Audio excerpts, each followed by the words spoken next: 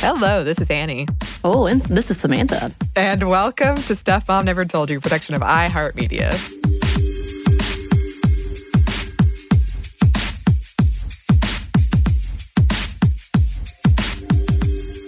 Today we are so excited because it's time for another Female First, which means we are joined by our good friend and coworker, Eves. Hi, Eves.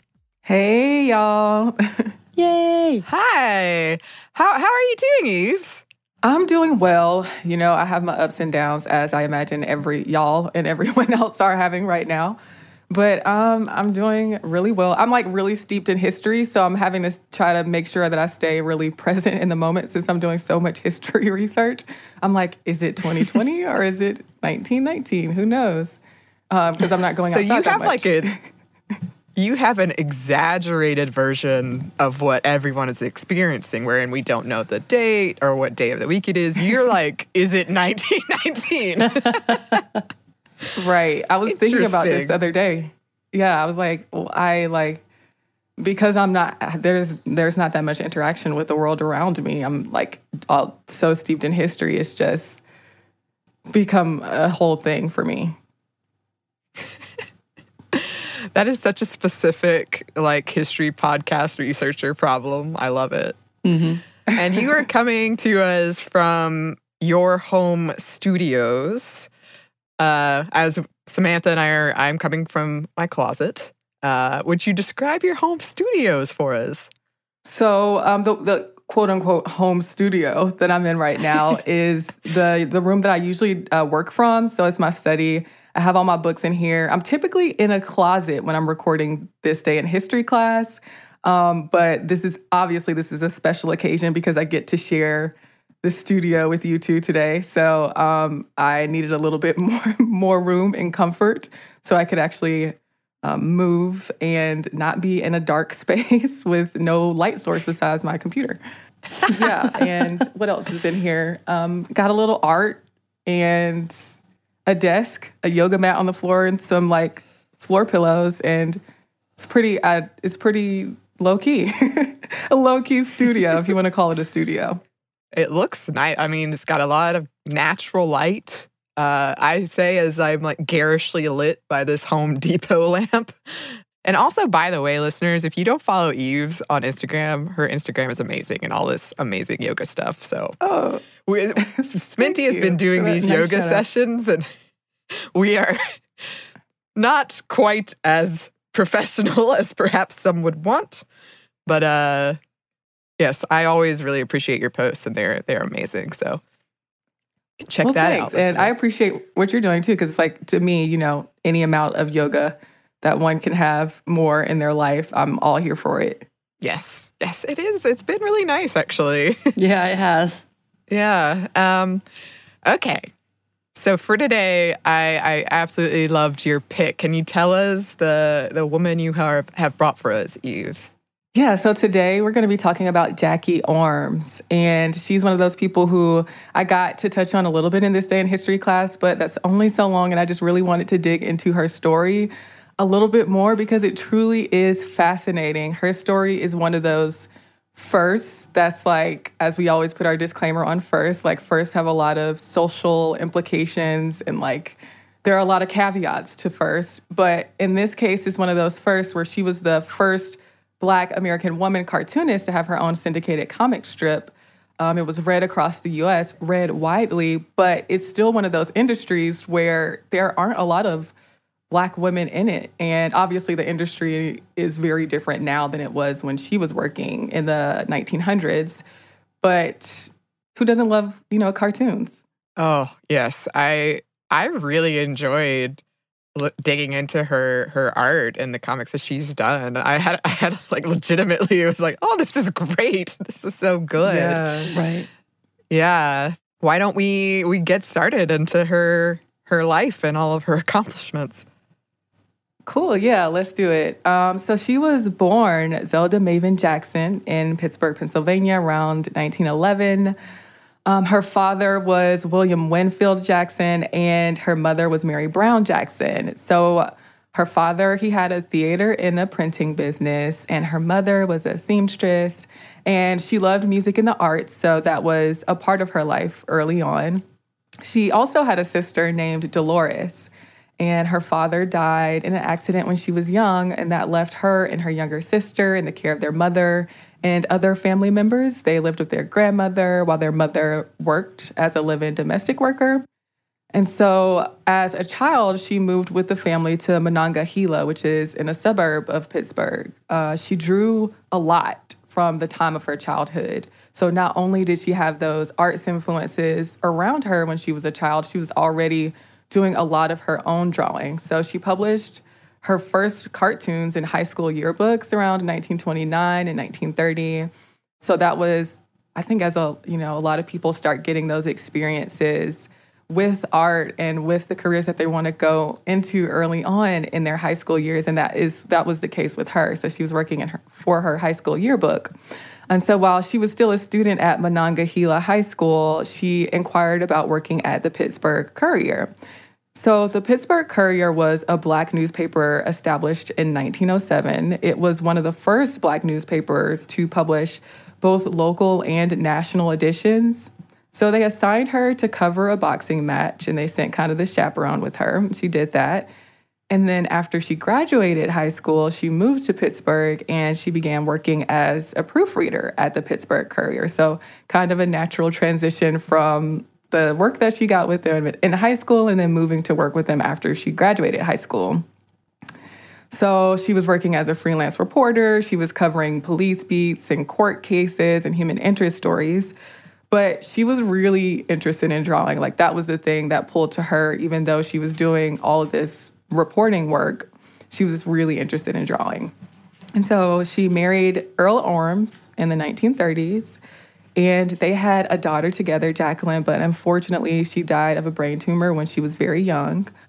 But Jackie, she released her first cartoon in 1937, and that was Torchy Brown and Dixie to Harlem. So this is the first cartoon that we see over the course of her life. She has 4. So this is her first one. So it lasted for about a year, from May in 1937 to April of 1938. And that was published in the Pittsburgh Courier, which, as I said earlier, Pittsburgh Courier had different editions across the United States. So that helped her work as we go on through the rest of her cartoons, throughout the rest of her career. That helps her get a national readership that comes along with her being in the Pittsburgh Courier. So the comic strip, it followed Torchy Brown, a Black teen from a small town in Mississippi who moved to New York and had a numerous amount of escapades, and along the way found fame at the Cotton Club, which was an actual popular nightclub in the 1920s and 1930s. And so even though Torchy Brown is kind of going on this very singular adventure because it's specific to her, there are also parts that mirror Jackie's life herself, and then like all of the social things that were happening, whether that's related to, music at the time or people who were in the music in the art scene at the time. Those are people who feature in and inspire the comic. So at the Cotton Club, Torchy gets to meet all these people like Duke Ellington and Cab Calloway, and she dances with Bill Bojangles Robinson. From the beginning, like from the front, from the jump, Jackie's really clear about the characters that she likes to portray, and she has this strong Black female character that she puts in all of her comics, and that's the case with this one. So Torchy was super outspoken, attractive, and not subservient at all. And she wasn't a caricature as so many other depictions of Black people in general and Black women specifically when that comes to, caricatures like the mammy and just all of the other derogatory stereotypes that people would place on images of Black girls and Black women in the media. Torchy was not that at all. She was super outspoken. She had a lot to say and a lot of meaningful things to say. And she wasn't a caricature at all. So that comic just followed a lot of her adventures, but at the same time, it addressed a lot of social issues that were happening and that a lot of other people weren't talking about, and especially not Black female artists or specifically Black female artists who were making cartoons. It was addressing racism and the challenges that Black people moving north faced. So there was a lot happening there, purposefully and just by matter of it being Jackie who was publishing the cartoons in the newspaper itself. Right, because I know for sure it was mostly white men, another industry dominated by mostly white men, and still is, Yes. unfortunately, to some degree.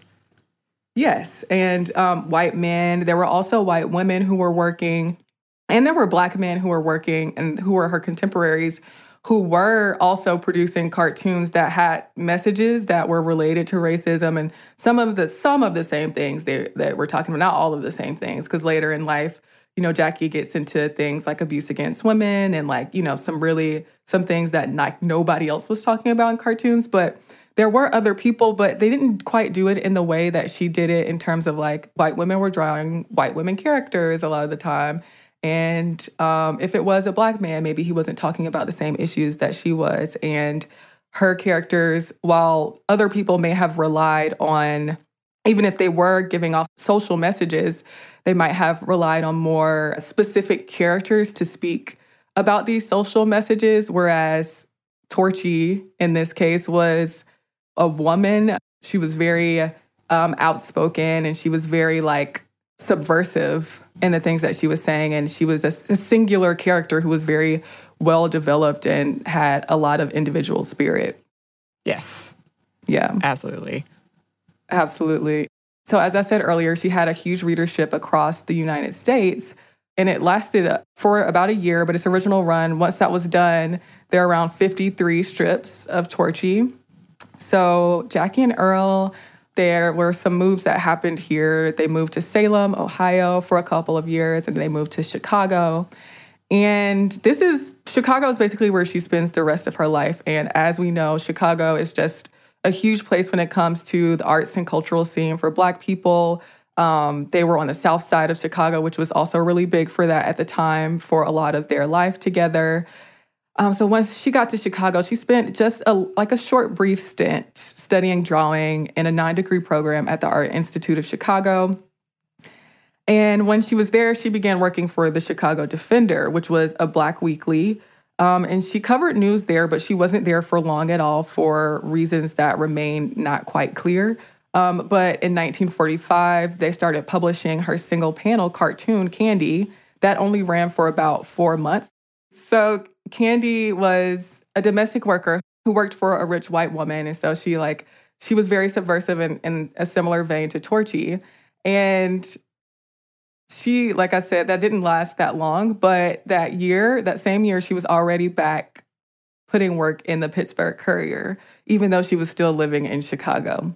So this is the comic that's most prominent or that lasted for the longest. The thing that really got her a lot of the spotlight was Patty Jo and Ginger. The Courier began publishing that comic, which was also a single panel cartoon. And I really love this one. There are just so many. If y'all get a chance to look at Jackie Ormes' work, please go check out some of Patty Jo and Ginger, because I just love the characters. And they are so stylish. I was like, wow, I want Yes. all of their outfits. Yes, totally agree. Right. I was looking at the one with the paper dolls where she had the different sundresses and such. I was like, yeah, if I had a body that looked great, I would want that. That would be if I actually went out anymore, I would wear that for sure. Oh, you can dress up Yeah. inside. And your body looks fantastic. Oh, thank you. Well, let me rephrase that. Not that meaning just I'm definitely quarantining well. That seems like a wink wink statement. You know what I mean? You know. But yes, she was very, very stylish. Yes. So it was Patty Jo was the little girl, and Ginger was the older sister. So they were separated by 20 years or so. Ginger was 20-something, and Patty Jo was a 5-year-old. And Ginger, the older sister, never spoke. This is another reason I love her. Not only were her clothes amazing, she just had all the best facial expressions back to whatever Patty Jo would say, because Patty Jo had all the wisecracks. So, both of them kind of fed off of each other in that dynamic. And what was interesting about that is that, like you mentioned earlier, Annie, or asking about other people or saying, other people weren't necessarily making these kind of cartoons and giving these social messages. They definitely weren't being spoken through a child that was the age of Patty Jo. So it kind of gave Jackie a different into saying what she wanted to say and saying it very clearly. Like, she didn't mince any words in the cartoons at all. Like, if this is about McCarthyism, you can tell us about McCarthyism. Or if this is about housing equality issues, then you're going to be able to tell that from the cartoon. There was no, it wasn't really a subtext or undertones. It was like heavy overtone, but coming through the mouth of a little girl. And yeah, so like I said, she commented on so many things, and McCarthyism was one of them. She touched on the Emmett Till case. She touched on the Korean War. She touched on the Cold War. She touched on nuclear weapons, just a range of different things in the comics. So I wanted to just give word for word a couple of the panels that she created. So there was one in 1955, and yay! And in it, Patty Jo says, "I don't want to seem touchy on the subject, but that new little white tea kettle just whistled at me." So, meanwhile, Ginger is just like looking at her, and Patty Jo's being all precocious as she does.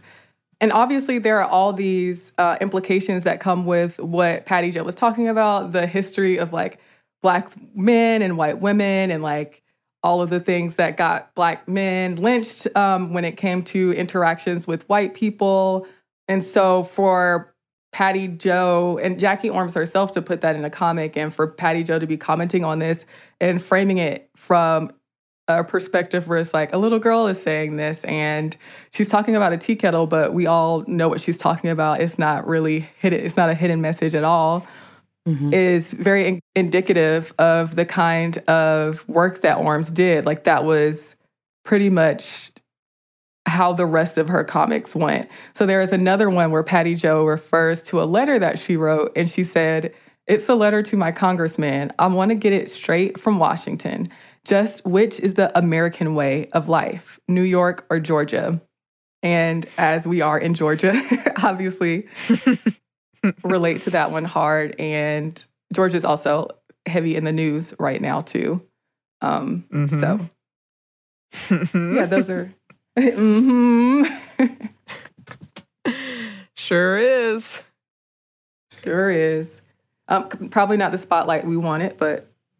No, I would say definitely not.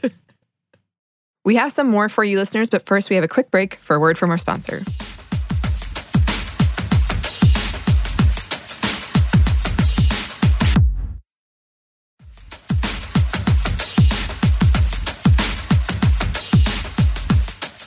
And we're back. Thank you, sponsor. So Patty Jo and Ginger ran for a really long time. It ran for 11 years, from 1945 to 1956, for over 500 cartoons. So it did really well. It was read by a lot of people, and it appeared in other newspapers. And it even had a doll based on it. So in 1947, the Terry Lee Doll Company created a doll based on Patty Jo. The doll was originally produced by the company until 1949. She had a bunch of like accessories and dresses. She had a huge wardrobe, the doll did. And it just defied stereotypical images of Black girls that counter to other dolls and, as we spoke about earlier, media representations of her. She looked just as mischievous, the doll of Patty Jo did, as she was actually in the cartoons. But even though the doll wasn't produced that long, it did have some popularity. And it's like worth a lot now. Like, those dolls are worth a ton. Gosh. Yeah, they were. And their outfits were nice too. So all the while she was creating all these cartoons, she was doing everything herself. So there wasn't a division of a story staff and drawers and inkers. She was doing everything, and that ended up, that had an effect on her physical health later in life, as she did get rheumatoid arthritis, which affected how she was able to do her work. But she worked a ton, and she had that same fire for creating characters like Torchy and characters like Candy and characters like Patty Jo and Ginger. Even though Ginger was silent, she was also a very important character in it as the older sister of Patty Jo. She ended up bringing Torchy back in 1950 at the request of a syndicate. And that was called Torchy and Heartbeats. And it ran for 4 years. And while that was more so about relationships, it was about love this time, it was also in color rather than in black and white. There were a few content issues in the beginning because they got a guy named John Messman to write the dialogue. Obviously, Jackie was not happy with that kind of arrangement. And there's a quote where she says she never liked dreamy little women who can't hold their own. So she eventually ended up getting creative control over the strip again. And that one, just like the other one, still had political messages in it. So it talked about things like violence against women, public health, environmental issues like environmental racism, and big ideas and big messages in it, just like the rest of her work did. And there were people who spoke on enjoying how much they enjoyed Torchy and enjoyed Jackie Ormes's comics, like Langston Hughes professed to be a fan of the Torchy comic. And as we'll talk about a little later, Jackie rubbed elbows or shoulders? Rubbed elbows? I can't think of the idiom right now. Well, now it's probably quarantine times, probably rubbing elbows. I think it originally was rubbing shoulders, but you're right. I didn't maybe even it think. is. Yeah, that's a bad idiom in quarantine times. We're going to have to reinvent a lot of things, including some phrases. True. The point that I was trying to make there without an inappropriate idiom for this time is that she later, we'll get to how she did meet with a lot of people who were also in arts, like in Chicago, just because of the circles that she ran in and the kind of prestige that her husband had because he managed a really nice hotel in Chicago. But yeah, she also, like I said, a lot of her comics were inspired by the times and by jazz singers and the arts and culture of the time. And she herself was a very fashionable person in real life. Jackie Ormes was, and did a lot of things with that as well. But anyway, she also made paper dolls, which was kind of a tradition, I guess you could say at the time, to go along with comics. And hers were called Torchy Togs. And those are just little paper dolls that were as cute and stylish and just that went along with the Torchy comic. And yeah, so that's what she did for a lot of her life. She worked on several comic strips and she did a lot of reporting, but she also did things in Chicago. So that had nothing to do with her comic strips. Like she put on fashion shows and she had fundraisers and she went to community events, like appearing at Career Day. And she was known in Chicago for her participation in anti-racist and humanitarian organizations and movements. And knowing that the times were that what they were, and we're talking about the 1940s and the 1950s, she sometimes worked with members of the Communist Party. So as we often get to in these stories, we love the ever so ubiquitous FBI file. There was one on Jackie that ran for around 10 years. We love a good FBI file. I just love every time we talk about a strong Black woman. We're obviously going to talk about the FBI being suspicious and following them and tagging them somehow. Yeah, it's sure to happen. Mm-hmm. And that was the case with Jackie. Agents interrogated her from time to time, and they reported about those interrogations. They linked her to the Southside Community Arts Center, the Artists Guild, the Cultural Club, and the Du Bois Theater Guild. And here's an excerpt from what one agent wrote in her file. So here's what they said. As a result of the interview, it was apparent in interviewing agents that the subject is not very well informed or intelligent, but rather a pseudo-intellectual type person, flighty in temperament and not inclined throughout the interview to seriously consider what the agents were attempting to clarify. Oh, that's So outrageous. It is. And we have to imagine that was their impression of her, but that was a purposeful communication of character on Jackie Ormes' part. Right. So I can just imagine her being there giving the face of, you're stupid. I'm not answering these questions. And because they're so frustrated and they don't want to say they're outsmarted by a Black woman, they're like, oh, she's flighty. She definitely didn't understand what we were asking her. Right. That's got to be it. Right. Yeah, personal biases were definitely involved in the situation. She said in later interrogations that she wasn't a member of the Communist Party per se, but she did align with the party because it offered, quote, humanistic, social, and economic advantages to Black people. So she did over time, I wouldn't even use the phrase open up really because she didn't really give the FBI agents much, but she did, say that, make clear, what her motivations were in speaking with the people that she did because she was so active in different groups and organizations. So she, her career as a cartoonist, it kind of ended in the mid-1950s because a lot of things were changing that were outside of her control, even though she continued to create art. There were a lot of Black newspapers that were shifting focus because the civil rights movement was cropping up and just getting huger at the time. And a lot of those Black newspapers were cutting those comic sections to make room for coverage of the civil rights movement. So that kind of fell by the wayside, which meant that, there wasn't really much room for Jackie's work anymore.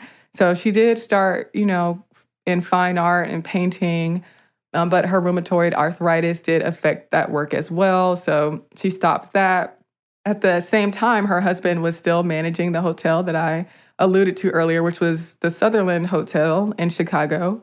And that was a thing that put her in touch with a lot of performers, a lot of writers, and a lot of artists. And they formed friendships with people like the singers Lena Horne and Sarah Vaughan. And she sometimes even asked them to perform in her fundraising shows. And yeah, so she was an active community member as well, doing a lot of things in her community that contributed to social messages in the real world, even beyond, all of the characters that were in her comic strips. So she was kind of a person who talked the talk through her comic strips, but also walked the walk. Yeah, for sure. We have a little bit more for you listeners, but first we have one more quick break for a word from our sponsor.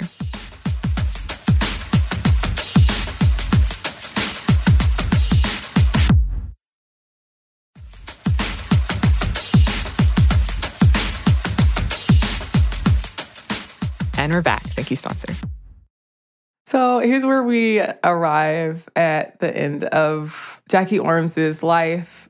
Even though she had such a long and prolific career when it came to her art and her comics, she died in December of 1985. And there was an article in the Chicago Tribune where Jackie's sister said, Jackie's philosophy of life was that you don't wait for someone to encourage you to do things. If you want to do it, then do it. She was that way since she was little and doing sculpting, painting, writing, drawing, whatever. So even her sister attests to just how deeply she was immersed in her arts. And in 2018, she was inducted into the Will Eisner Comics Hall of Fame. And just as we spoke about earlier, just circling back around to this after speaking about her work, is that the industry was still pretty much off limits to Black women. And from 1989 to 2005, there was like one nationally syndicated Black woman newspaper cartoonist who was Barbara Brandon Croft. So it was definitely an area where the wheels were turning slowly. And even though Jackie at the time didn't get a lot of shine, even though her comics were decently read, she still didn't get a ton of recognition. And over the years, people have mentioned how they've been inspired by her work. People like Barbara Brandon Croft have talked about how their work was influenced by Jackie Ormes' work and just the recognition that she deserves now that we do have more information on her or that she has come back into the public light.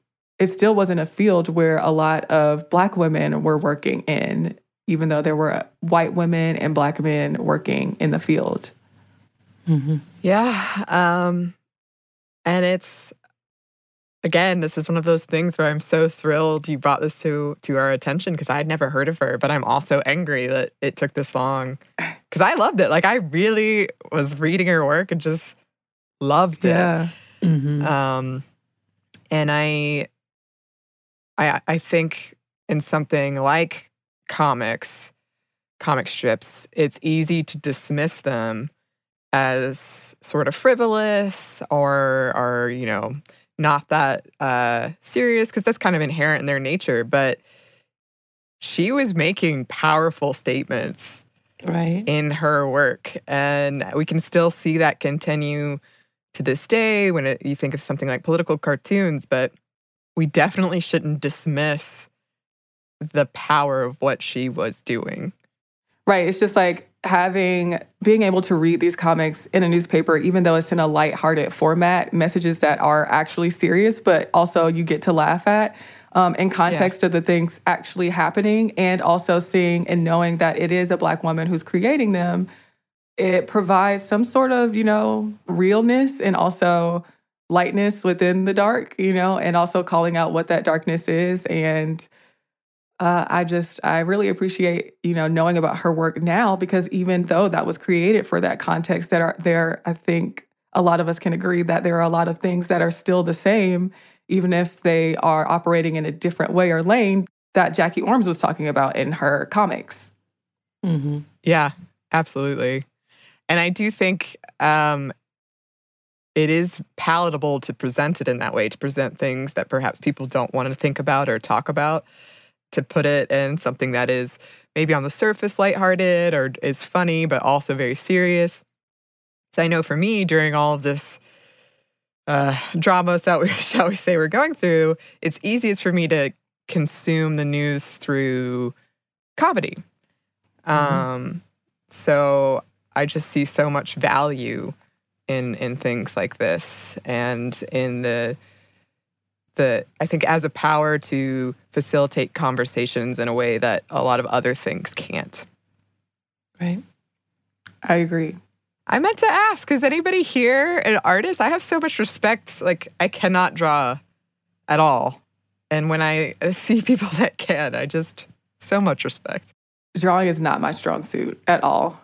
Right. Me either. Actually, I'm really bad at it. I think, Annie, you and I practiced a little bit when we played the house party game. Yeah. And it's bad. Yeah.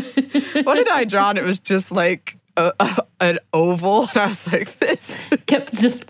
I did the same thing. I just kept doing circles, and they're like, what the hell is that? Pointing at it. Obviously, it's snowman or something. Obviously, it's a church. I mean, clearly. I do draw a lot, though, for Dungeons and Dragons. I actually do draw quite a bit. Yeah. A child. But you two are wordsmiths, so that's that art right there. Aw. Thank you. I'll send my fan fiction over to you post haste. Please do. You would hate it. It would make you cry. And Eves, if you have any fan fiction, I would also love yours as well. Let's just all share our fan fiction. I don't have fan fiction, unfortunately. I never got into writing fan fiction, so always get a new skill, a new quarantine hobby. Yeah. I'll put fan fiction on the list. I'll think about putting fan fiction on the list. I like this. You'll think about adding it to the list. I'll accept that. That was my version of commitment / non-commitment. Well, moving away reluctantly from fan fiction, thank you so much, as always, for joining us. Such a pleasure. Can you let the listeners know where they can find you, Eves? Yeah, so you can find me on This Day in History Class, which is another podcast that I host, which is about events and birthdays that happened in history. And you can find me on social media. I'm at Eves Jeffcode. You can also find me at TDIHC Podcast for This Day in History Class. And that's about it. Yes. Definitely go check all that stuff out. All awesome. And if you would like to email us, you can. Our email is stuffmediamomstuff@iheartmedia.com. You can find us on Instagram at Stuff Mom Never Told You or on Twitter at MomStuffPodcast. Thanks as always to our super producer, Andrew Howard. And thanks to you for listening. Stuff Mom Never Told You is a production of iHeartRadio. For more podcasts from iHeartRadio, visit the iHeartRadio app, Apple Podcasts, or wherever you listen to your favorite shows.